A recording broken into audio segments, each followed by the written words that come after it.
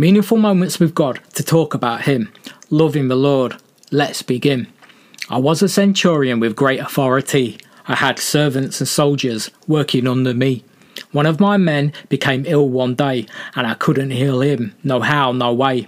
I approached Jesus and asked him to send his word. Then something supernatural, it had occurred. Yes, Jesus' word had so much authority and power that my servant was healed that very same hour.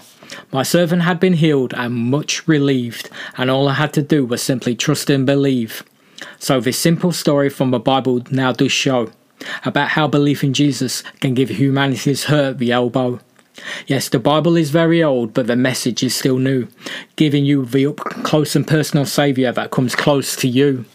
Yes, the brilliant Bible book is like a slice of fried gold, for in it beloved Jesus and his mission is unfold. It introduces us to Jesus, who should need no introduction at all, but we lost touch with the Lord being born into man's fall. Life's rug has been pulled out beneath everyone's feet, yet there's good news in Jesus, his grace is so sweet. You owe it to yourself to know these Bible facts, that Jesus is still saving, no need for burial wraps.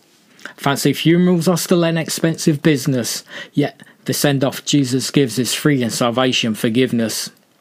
The Bible is a book that you find out about who you are, about your sinfulness and need for a redeeming Saviour. God's law demands perfection, fallen humanity not capable of that. So Jesus played the man, his sacrifice is our heavenly welcome mat.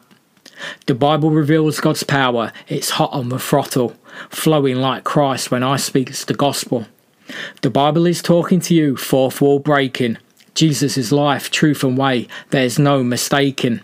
So why not be like the Bible's trusting centurion and believe in Jesus today and experience his deliverance from sin's broad highway? That's all for now. Our time's complete. Please continue to read God's word because he sure is sweet.